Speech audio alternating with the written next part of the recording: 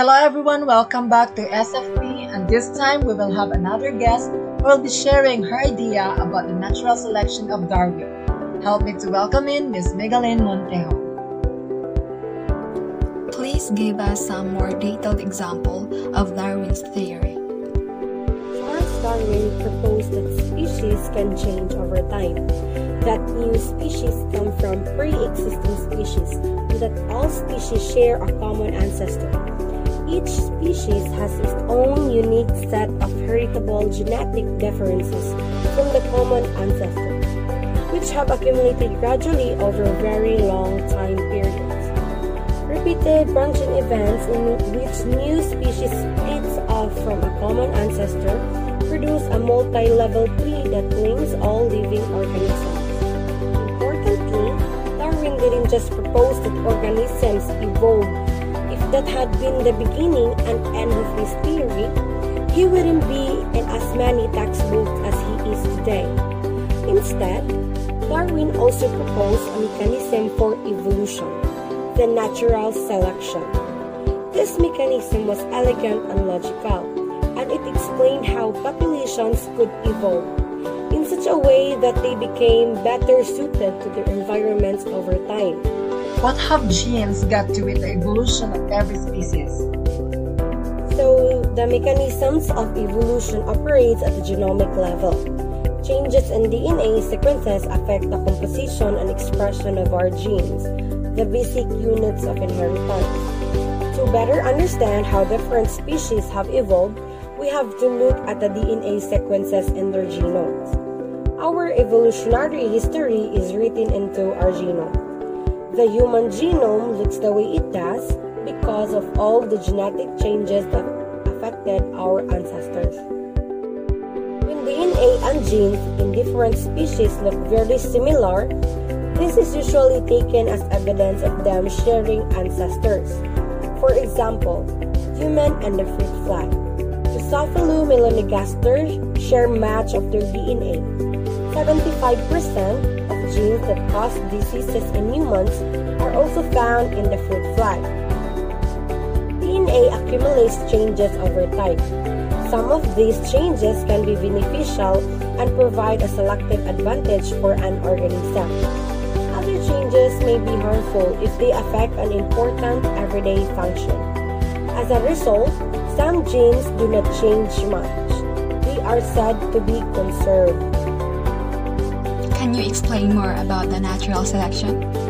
Darwin's concept of natural selection was based on several key observations. First, traits are often heritable.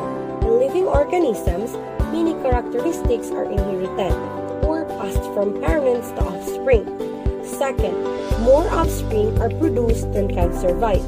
Organisms are capable of producing more offspring than their environments can support.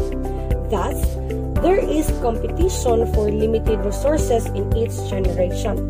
Lastly, offspring vary in their heritable traits. The offspring in any generation will be slightly different from one another in their traits, like color, size, shapes, etc. And many of these features will be heritable. Thank you so much, Ms. Montejo, for sharing your ideas to us. Don't miss out for the next, because we will be right back after the short break.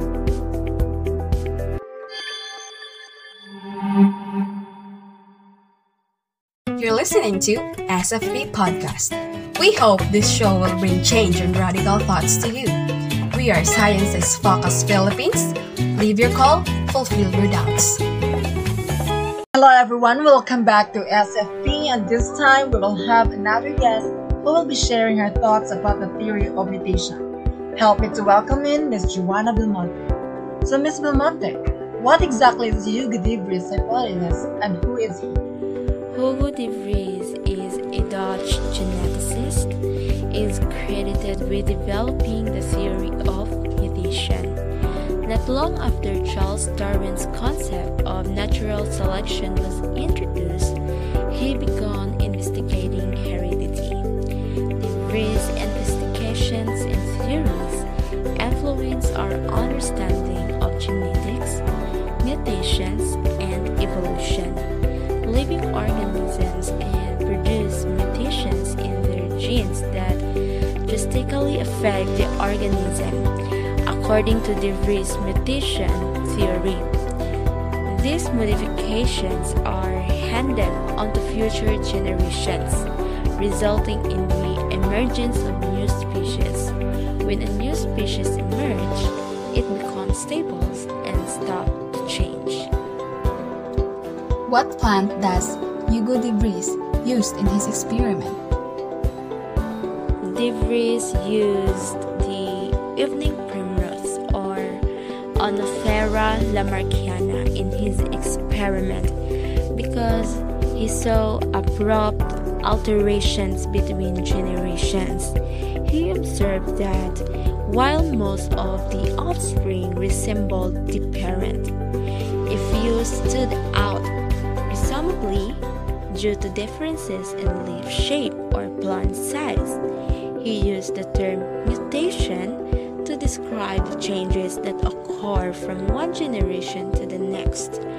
De Vries grew the plants because he was fascinated about the abrupt mutations, and he discovered that their children had the mutations as well. He believed these plants to be whole new species because they retain the mutations. Is it true that, according to De Vries mutation theory, evolution happens in a gradual process? Hugo De Vries believes that evolution can proceed through this continuous variation rather than gradualism, or substantial changes occurring over a few generations. This indicates that organisms can undergo dramatic, resulting in the emergence of a new species.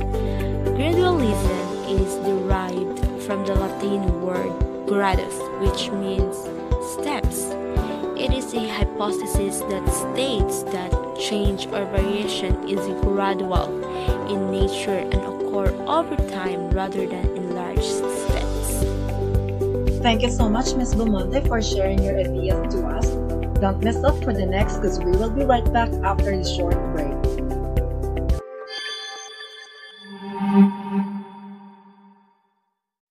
You're listening to SFP Podcast. We hope this show will bring change and radical thoughts to you. We are Sciences Focus Philippines. Leave your call, fulfill your doubts. Hello everyone, welcome back to SFP, and this time we will have another guest who will be sharing her idea about Neo-Darwinism. Help me to welcome in Ms. Maricor Decilio.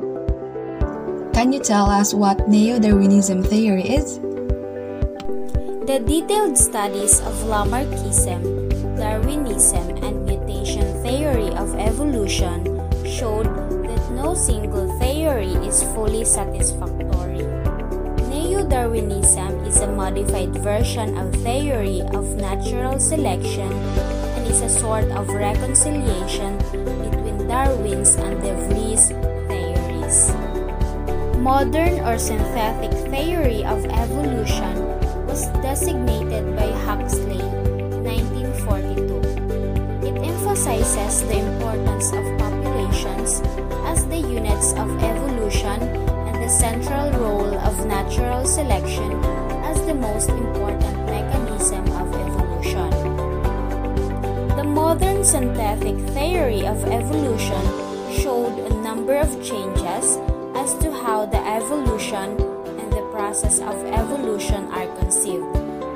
The theory gave a new definition of evolution as the changes occurring in the allele frequencies within the populations, which emphasizes the genetic basis of evolution.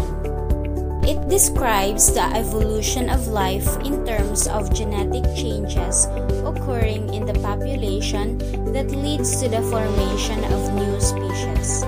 It also describes the genetic population or Mendelian population, gene pool, and gene frequency.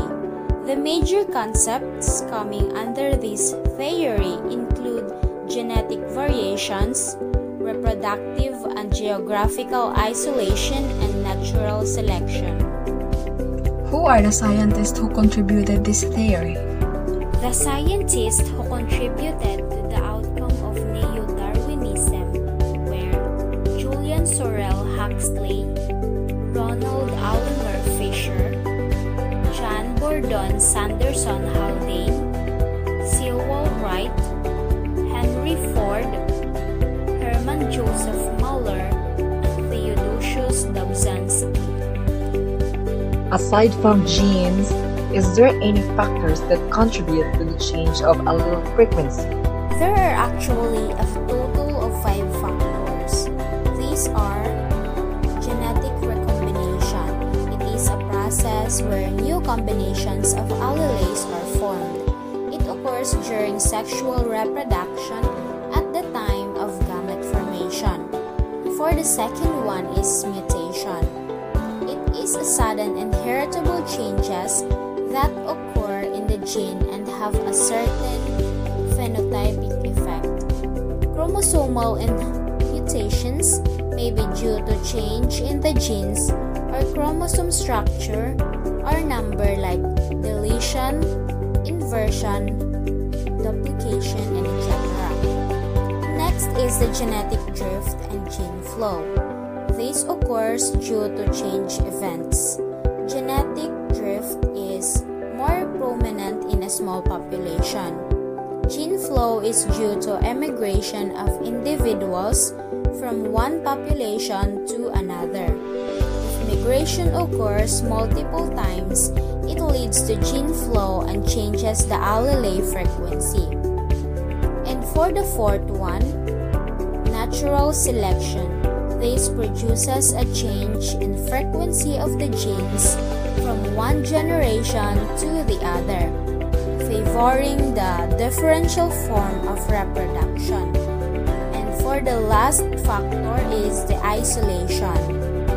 It is one of the significant factors responsible for the synthetic theory of evolution. The isolation helps in preventing the interbreeding of related organisms, which is a reproductive form of isolation. In addition to these factors, other factors such as hybridization between two species increases the genetic variability of the population. Thank you so much, Miss Basilio, for sharing your time with us. Don't miss out for the next because we will be right back after the short break.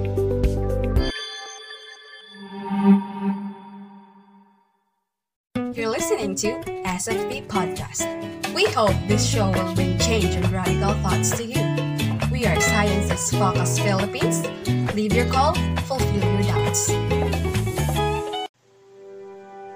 Hello everyone, welcome back to SFP, and this time we will have another guest who will be sharing his idea about theistic evolution.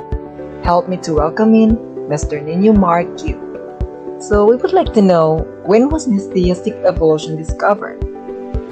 In the 1860s, theistic evolutionism became a popular compromise in science and gained widespread support from the general public.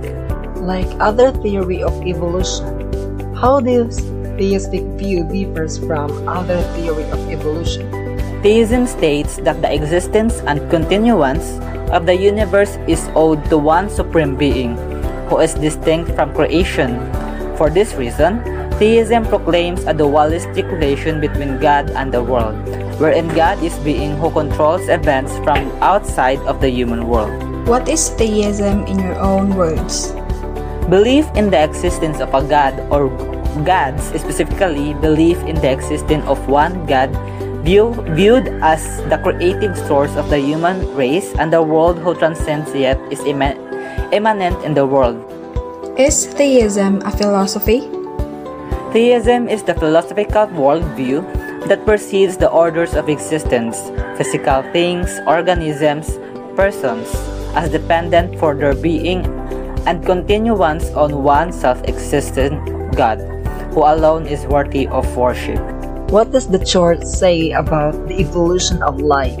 Today, the Church supports theistic evolution, also known as evolutionary creation, Although Catholics are free not to believe in any part of evolutionary theory, they teach the fact that evolution occurs and the modern evolutionary synthesis, which is the scientific theory that explains how evolution proceeds. Thank you so much, Mr. Nino Marque, for your time and effort. Thanks for joining us this week on Science Focus Philippines. Make sure to visit our website www.sfppodcast.com, where you can also like and follow the show in Facebook, Twitter, Instagram, or via Spotify, so you will never miss a show. While you are it, if you found a value in the show, we'd appreciate it. Or if you do, simply tell a friend about the show. That would help us out too. Be sure to tune in next week for our next episode.